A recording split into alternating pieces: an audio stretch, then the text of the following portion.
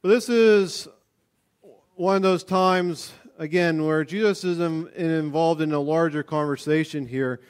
And we've been involved here in John chapter 14, 15, and 16 now for several weeks. We'll continue for several weeks more as we look into even chapter 17. But Jesus is there this final night there with his disciples, celebrating the Passover. That's what happens in John chapter 13. And then he goes into this long, lengthy conversation with his disciples.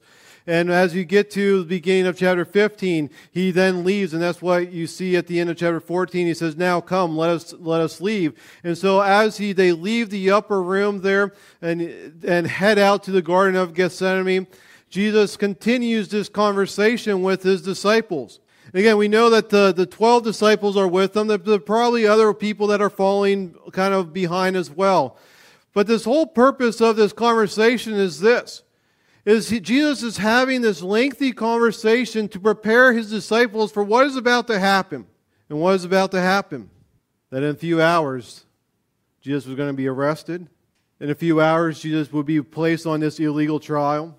In a few hours, Jesus, early the next morning, he would be taken to Pilate's, and then by 9 o'clock the next morning, he would be crucified upon the cross. By 3 o'clock in the afternoon, he would be dead. And as Jesus knows this is going to happen, because he knows his hour had come. That's what John tells us in John chapter 13. He knows his hour had come, the purpose why he came. And so as he is there and knows that this is the final hours that he has with the disciples, he wants to prepare them for the fact that he will be leaving them. And so as Jesus goes through this conversation, and we're not going to go review everything that we've seen, but he pretty much explains, he said, listen, it's a good thing. We'll see this more and more, especially next week as he goes and talks a little bit more about the role of the Holy Spirit. It's a good thing that I'm leaving you, because when I leave you, I'm going to send the Holy Spirit to come and be a part of your life. And this is what it means to be a follower of mine, is to remain in me, to abide in me, to be connected to me, to continue to live a life that is pleasing and honoring to me. But if you do that, understand this. There's going to be a cost. And that's where we the part of our conversation, or part of Jesus' conversation we looked at last week, he says this: if the world hates you, then keep in mind that it hated me first. And that's from verse 18 that we saw. And what Jesus is saying there is listen, if you are going to follow after me, be prepared for the world, for unbelievers to hate you. But don't get freaked out about that, because it hated me first. In fact, some of us, we struggle with this understanding of persecution and hatred, and it comes down to this, is because of our view of pain and suffering that we have in America. This is not, if you look at the global church, the universal church, this is not everywhere. In fact, if you go our countries in China and Iran, they understand this, that if you are going to be a follower of Jesus, you better be prepared. Persecution's coming. In America, we always have it opposite. That if we experience persecution, if we experience harassment, if we experience pain and suffering because of the gospel of Jesus Christ, then something must be wrong on my end, because we do not like pain and suffering. About a month ago, the co-op we were involved in went bowling. I haven't bowled in years. And for some reason, I don't know why, but for some reason, my fingers are getting a little more chunkier than I was last time I bowled. But if you touch my fingers, it's not like they're getting fat on them. I don't know what the other way to say that. They're still bone. But so I had to get this 16-pound bowling ball that was the only way my thumb could fit. And at the end of 1.5 games, my elbow hurt like crazy. To the point that a month later, if I move it just right, it still hurts. And reminds me of that 1.5 games of bowling that I did with the kids. It would be so easy for me to go into the medicine cabinet to pop in some Tylenol, ibuprofen, and take that pain away. But there's a difference between good pain and bad pain. And this elbow thing is actually probably good pain because I probably use muscles I haven't used in a long time. Same thing when you're weightlifting. If you're going to go to the gym and you're going to want to build your muscles, you're going to experience pain. You're going to experience soreness. You're going to experience, if you're a runner, you are going to experience pain and your legs are going to hurt, especially if you are pushing for like 6, 7, 8 miles. That is a normal process of building yourself up, your muscles up. But for some reason in America, we have this mentality, if I have pain, if I'm experiencing pain, something must be wrong, so I'm going to jump to pain pills, I'm going to jump to morphine, I'm going to jump to whatever to alleviate that pain. And that has carried over into our understanding of followers of Jesus as well. I take a stand for the truth of the gospel of Jesus Christ. People will ridicule, make fun of me, and I'm like, whoa, maybe I shouldn't have said that. Instead of saying, as Jesus says, listen, they hated me. They will hate you. Because according to Jesus, being persecuted is actually a normal process for his followers. And again, in America, we don't think this way. But in countries like China, Iran, North Korea, and northern part of Africa, where there's intense persecution, this is how they think. If I'm going to be a follower of Jesus, then I will face persecution. If you want to know more about the persecuted church, there's a great organization called Voice of the Martyrs. And like I said, before I listened to their radio podcast and where they share these stories, I get their magazine, and it is interesting that as I have read, and I've read their magazine for years, every time it seems, every year they go through and list the countries where the believers are persecuted the most, and it seems like it keeps adding more and more countries. This year, the country of India was added because of the persecution that is happening there. But Jesus says that. If you're going to be my followers, then you are going to face this. That's going to be normal.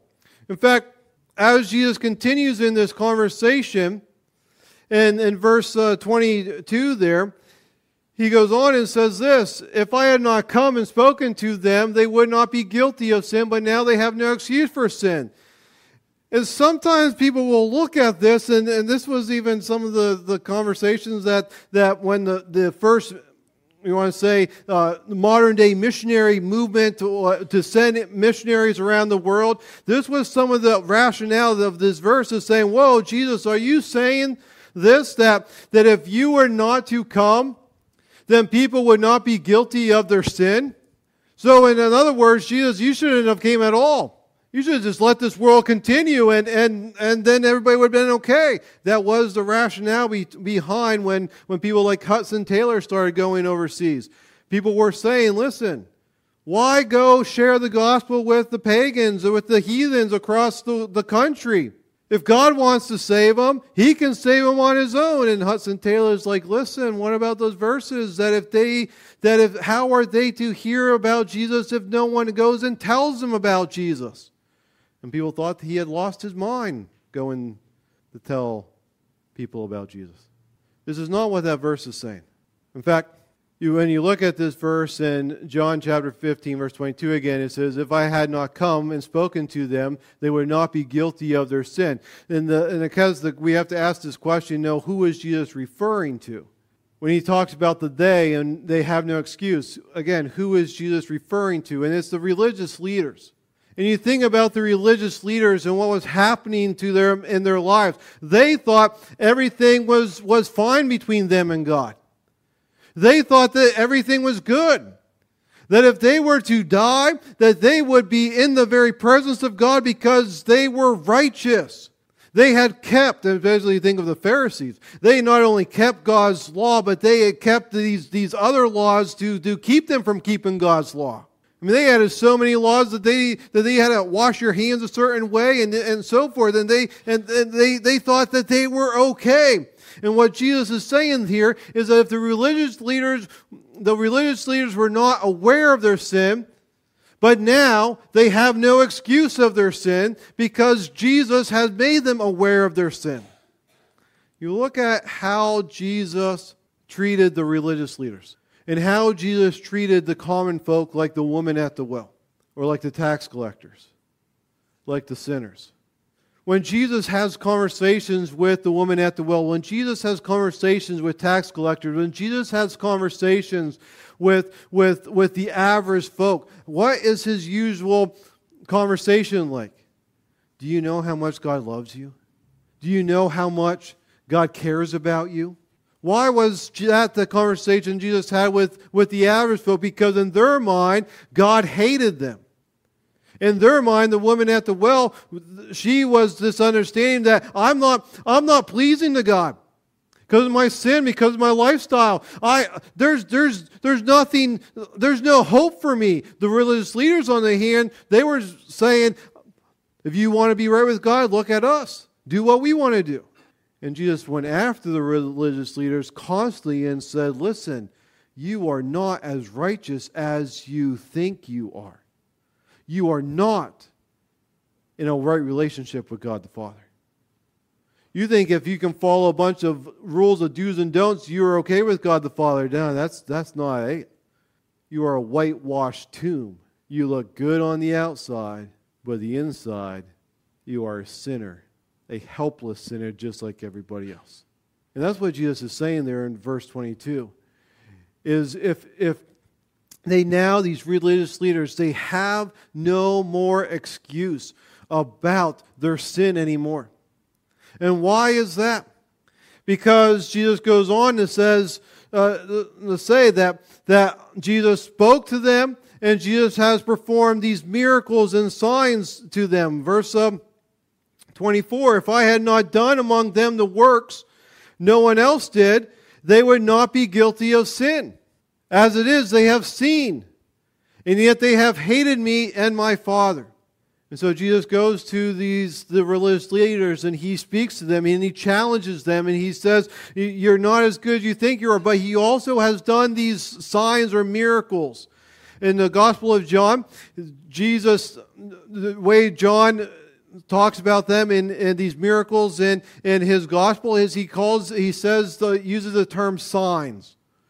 And the reason why John says this is because every single miracle that John includes in his gospel is a sign of who Jesus is. So when Jesus turns the water into wine, his first sign is an understanding that Jesus is overall creation, that he can take something and change it into something that's totally different. Because nowadays, you can't do that. If you go get some water and just sit it there, no longer how long you sit it on your counter, it will never turn into wine. Never. But Jesus took it and miraculously changed it. Jesus is over all of creation by controlling the winds and the waves and just speaking it, and they listen to him. Jesus is in control even over death itself, so that when he calls Lazarus from the tomb, what happens? Lazarus comes out, and after 4 days, and of course that famous verse, and he stinketh, he had BO. And again, why does Jesus do those things? To prove of who he is. Which is why the religious leaders, they understood that. And so many people saw the account of Lazarus being raised from the dead that they even wanted to kill Lazarus again because so many people started to follow Jesus. And that's what Jesus says here. They have no excuse anymore. No excuse. I told them, I spoke to them the truth of God's word. I performed these signs and miracles of who I am, and they have rejected me. They have no more excuse. And that's why in verse 24 there where I just read, it says, and it is, they have seen, and yet they have hated both me and my Father. And this is to fulfill what is written in the law, they hated me without reason. And again, Jesus is referring to religious leaders, but we can apply this more broadly to anybody, that if a person rejects Jesus, then they also reject God the Father. Again, this was huge for the disciples to realize this, Because again, these religious leaders, they were saying, we're followers of God. We're sons of Abraham. And again, you have that conversation. Then Jesus is like, no, you're not. It's the faith of Abraham. These stones I can make become children of Jewish people. It has nothing to do with your ethnicity. It has everything to do with your heart. And Jesus says, if you reject me, then you reject God the Father. So these religious leaders, they're rejecting God. They're rejecting Jesus, and ultimately they are not. Ultimately, they are rejecting God the Father, Yahweh, as well. And Jesus says they're not. They're not followers of God because they've rejected me. John will say something very similar in 1 John, a letter that he writes, where John will say this, but you have an anointing from the Holy One, and all of you know the truth. Again, he's writing to believers to encourage them. I do not write to you because you do not know the truth, but because you do know it, because no one lies, because no lie comes from the truth. Verse 22, who is the liar? It is whoever denies that Jesus is the Christ. Such the person is the Antichrist. And again, it's a little a, denying the Father and the Son. Why are they denying God the Father? Because they reject the Son. Do you realize that today? If somebody rejects Jesus, then they are not followers of God. They do not worship God. No matter what other world religions out there. If they reject Jesus, they do not follow the one true God. Because that's what Jesus says here. They rejected me, and they hate both me and my Father, the one who sent me. But then Jesus goes on and talks about the advocate, or this helper again. And again, this is a conversation, and one of and a part of this conversation is, and sometimes we forget this, that Jesus is having this conversation, so he repeats himself, and he brings things up, and then he moves on, then he comes back, and then he moves on, and so forth. And this is one giant conversation that Jesus is having. And so he kind of introduces or talks about the advocate back in chapter 14, and then he goes away and talks about the vine and the branches, and he brings back the advocate and this helper again, and explains a little bit more. And so as Jesus goes on in verse 26 of chapter 15, he says, when the advocate, or when the helper, or the Spirit of truth, or the Holy Spirit, when he comes, he will bear witness to me. In fact, Jesus says there in verse 26 that there are actually two witnesses that will, after he leaves, there will be two witnesses upon this earth. The first one will be the helper, the Holy Spirit, the Spirit of truth. He will bear witness to me. Then Jesus kind of moves on to another thing, and he'll come back to that. We'll see that more in detail of how the Spirit bears witness to Jesus here in the next week when we look at the rest of the beginning section here of John chapter 16. But then the second one is, he says, his disciples. Look at verse 26. When the helper, the advocate comes, whom I will send to you from the Father, the Spirit of truth, who goes out from the Father, he will testify, he will bear witness about me. And then we have like a period and then another verse. But technically this is one thought. He will testify about me, comma, little a, and you, which is emphatic, you also will testify, for you have been with me from the beginning. Again, that was part of as he goes on, and this is, again, he introduces that, hey, they're going to be a witness for me. He kind of moves on and then comes back to this again, especially in chapter 17 when Jesus prays for his disciples and he prays for us. I mean, Jesus is saying then, listen, I'm leaving. Yes, there's a Holy Spirit that's going to come and he is going to bear witness to me. But this is your role as well, that you will be my followers and you will tell people what you saw. And then he goes on in verse 1 of chapter 16, he says this, all that I have told you, all this I have told you so that you will not fall away. The reason why Jesus is telling the disciples this is so that when these things happen to you, when I leave, you understand. He warned us. When they persecute you, you understand. Yeah, this because they hate Jesus, they're going to hate his followers as well. So that you do not fall away. And the understanding of fall away is literally, all this I have told you so that you will not sin. The NIV changes the word sin to mean what it refers to, means fall away. And that's what that word sin means, to walk away, to no longer remain in Him.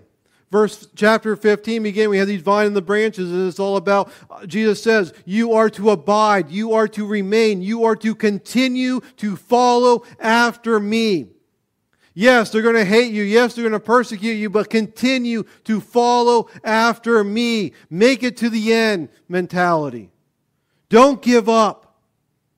And that's what Jesus says here in verse 1 of chapter 16. All this I have told you so that you will not sin. You will not abandon me. You will not reject me. You will continue to abide. You will continue to remain. You will continue to follow after me. Again, there is a huge movement in the evangelical American church that's called deconstructing my faith.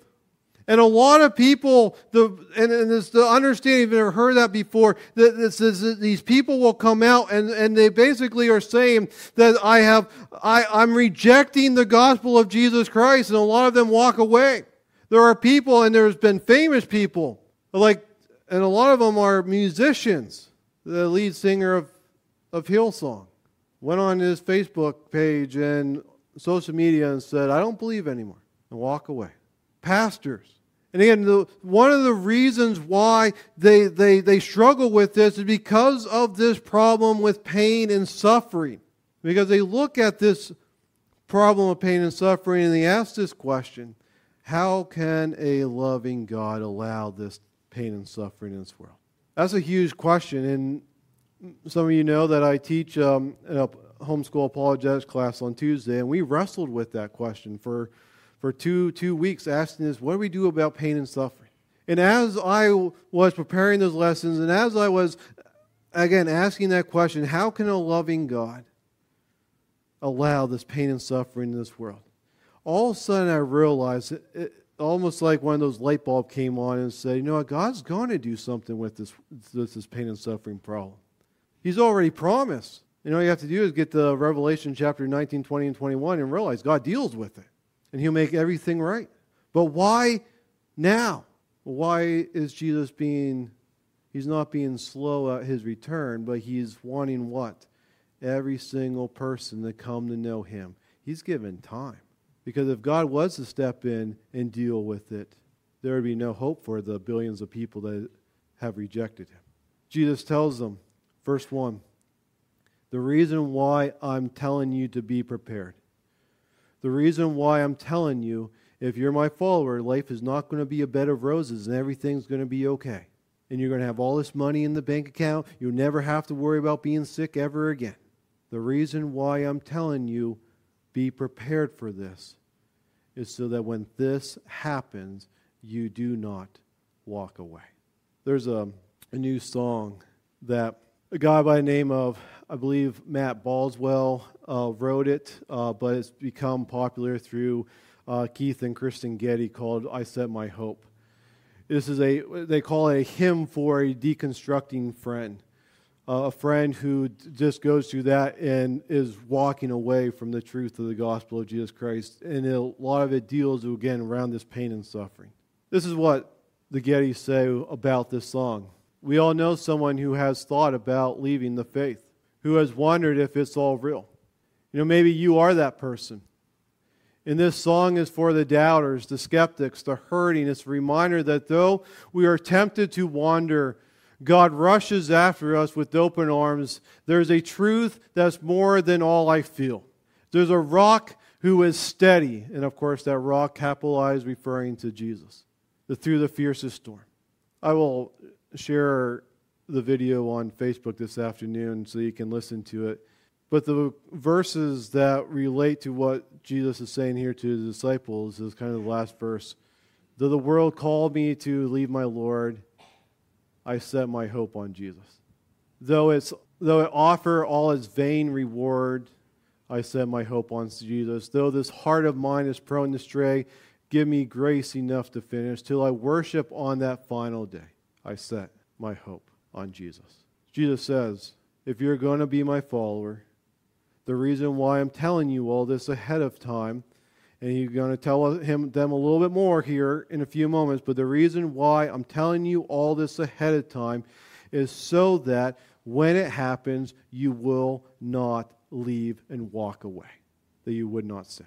We saw a couple of these last week about how Jesus tells us to be prepared. The first one is be prepared for the world to hate you. That's back in chapter 15, verse 18. And again, that word hate, despise, just like we use that term a lot of times for food. Man, I hate that. I hate that type of food. That's the same mentality. Number two, again, we saw this last week, for the world to harass you or persecute you. That's what it means to persecute. We use that term. Oh, the persecuted church, they're the believers that are being harassed because of being a follower of Jesus. Again, you can see that back in verse 20.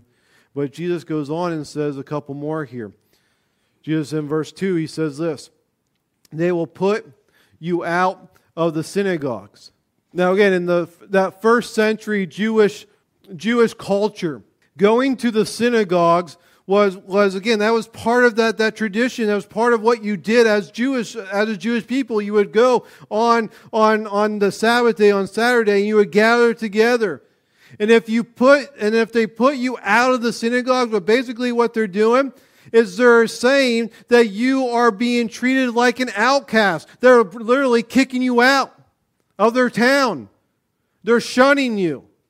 They're excommunicating you. They're saying, we want nothing to do with you anymore. And again, that happens all around the world. People who come followers of Jesus Christ, whose families kick them out, whose neighbors despise them, treat them like outcasts. And Jesus says, that's going to happen to you. They will expel you. They will put you out of the synagogues. In fact, the time is coming when anyone who kills you will think that they are offering a service or worship to God. And that's the last thing he says there is, as Jesus follow, be prepared to be killed. And did you catch that last part there? That there's going to come a time when those who kill you will think that they are actually serving God, worshiping God, that they're doing the right thing. And again, you think about world religions like the Muslims. They go after, because the book of Quran, and if you can read the Quran for yourself, and you can see this, they are told to hate the Jewish people and Christians. They call them infidels, and they are to kill the infidels. That's literally what the Quran teaches. Again, no, that's not politically correct for us to say in America, but that's what the Quran teaches. And so when you look around northern Africa, where you look around those places in the Middle East where Islamic rule, and you look at that and you think, and how in the world, why do they go after Christians and Jewish people so much? Why do they hate them? Because they're taught that. And they actually think in their skewed understanding of what the Quran teaches, what Muhammad taught, is that is actually worshiping God to do that. If you take out believers in Jesus Christ, your reward is going to be greater in heaven. So no wonder why you have people strapping bombs on themselves, suicide bombers. Because they're told, if you die that way, you automatically go in the presence of God. Again, that's not true. Because they reject God, they reject Jesus, who they also reject, God the Father. Again, that's what Jesus says here. Jesus says, you better be prepared.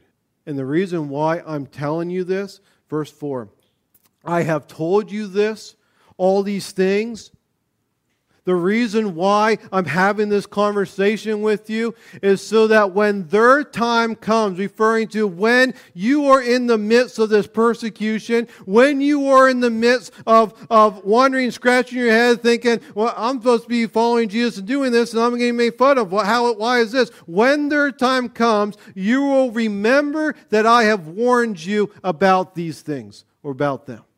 So that when, as followers of Jesus, as we follow Jesus in our workplaces, as we follow Jesus and we stand upon the truth of God's Word, and when people make fun of us, people harass us, people do things to us, that we're not thinking, oh my goodness, something's wrong with me, but instead of saying, listen, they treated Jesus that way, that's just normal, because that's just what's going to happen. Again, Jesus tells his disciples these things in order that they may remain faithful to him. That they wouldn't, as persecution comes, the religious leaders come. And again, you think about Jesus' death, resurrection. 40 days later, we have Pentecost come. A few days later, John and Peter are there in the temple. They heal the guy. And what happens to them? They get thrown in jail. The same religious leaders that persecuted Jesus, they are now standing before them in Acts chapter, I believe it's either 3 or 4 when this whole scene plays out. Same group. And they say, you better not talk about Jesus anymore. If you do, we took out Jesus, we can take you out too. They get released. They go back to the early church. They're probably still in the same upper room there in Jerusalem. And they respond and say, listen, this is what the religious leaders did. This is why we weren't here last night, because we spent a night in jail. Now we're going to here's their threats. And then they start praying. And it's not saying, oh, Lord Jesus, hear their threats, make them stop. No, they're saying, Lord Jesus, hear their threats, give us more boldness in spite of their threats, because they got it.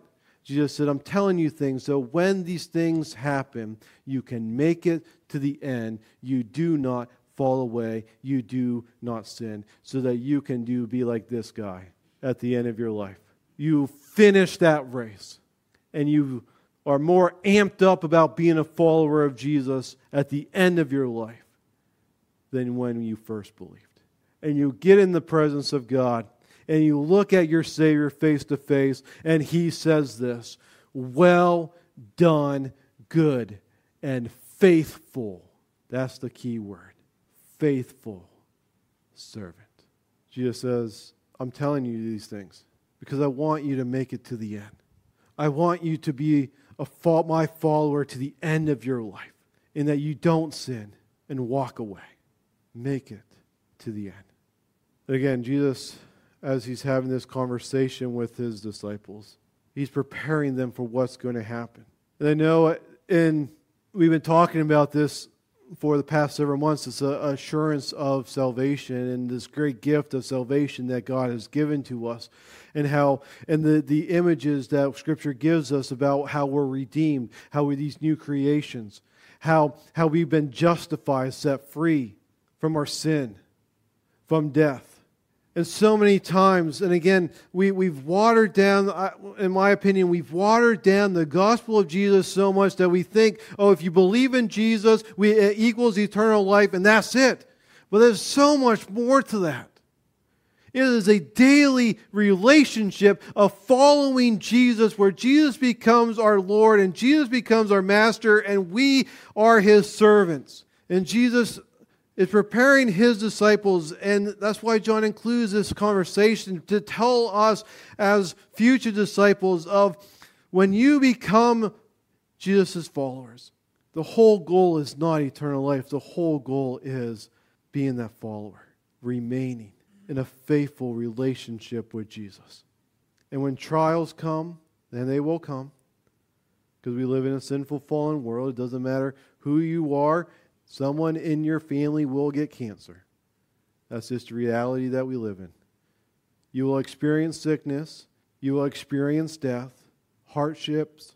You will experience that because we live in a sinful, fallen world. And Jesus says, understand that the reason why I'm telling you all these things, my disciples, is so that you are prepared and you will not walk away. That you will continue to be those faithful followers that produce much fruit for the glory of God. That should be your hearts. And may our prayer be, Lord Jesus, may I follow you more. May I be faithful to you more and more each and every day.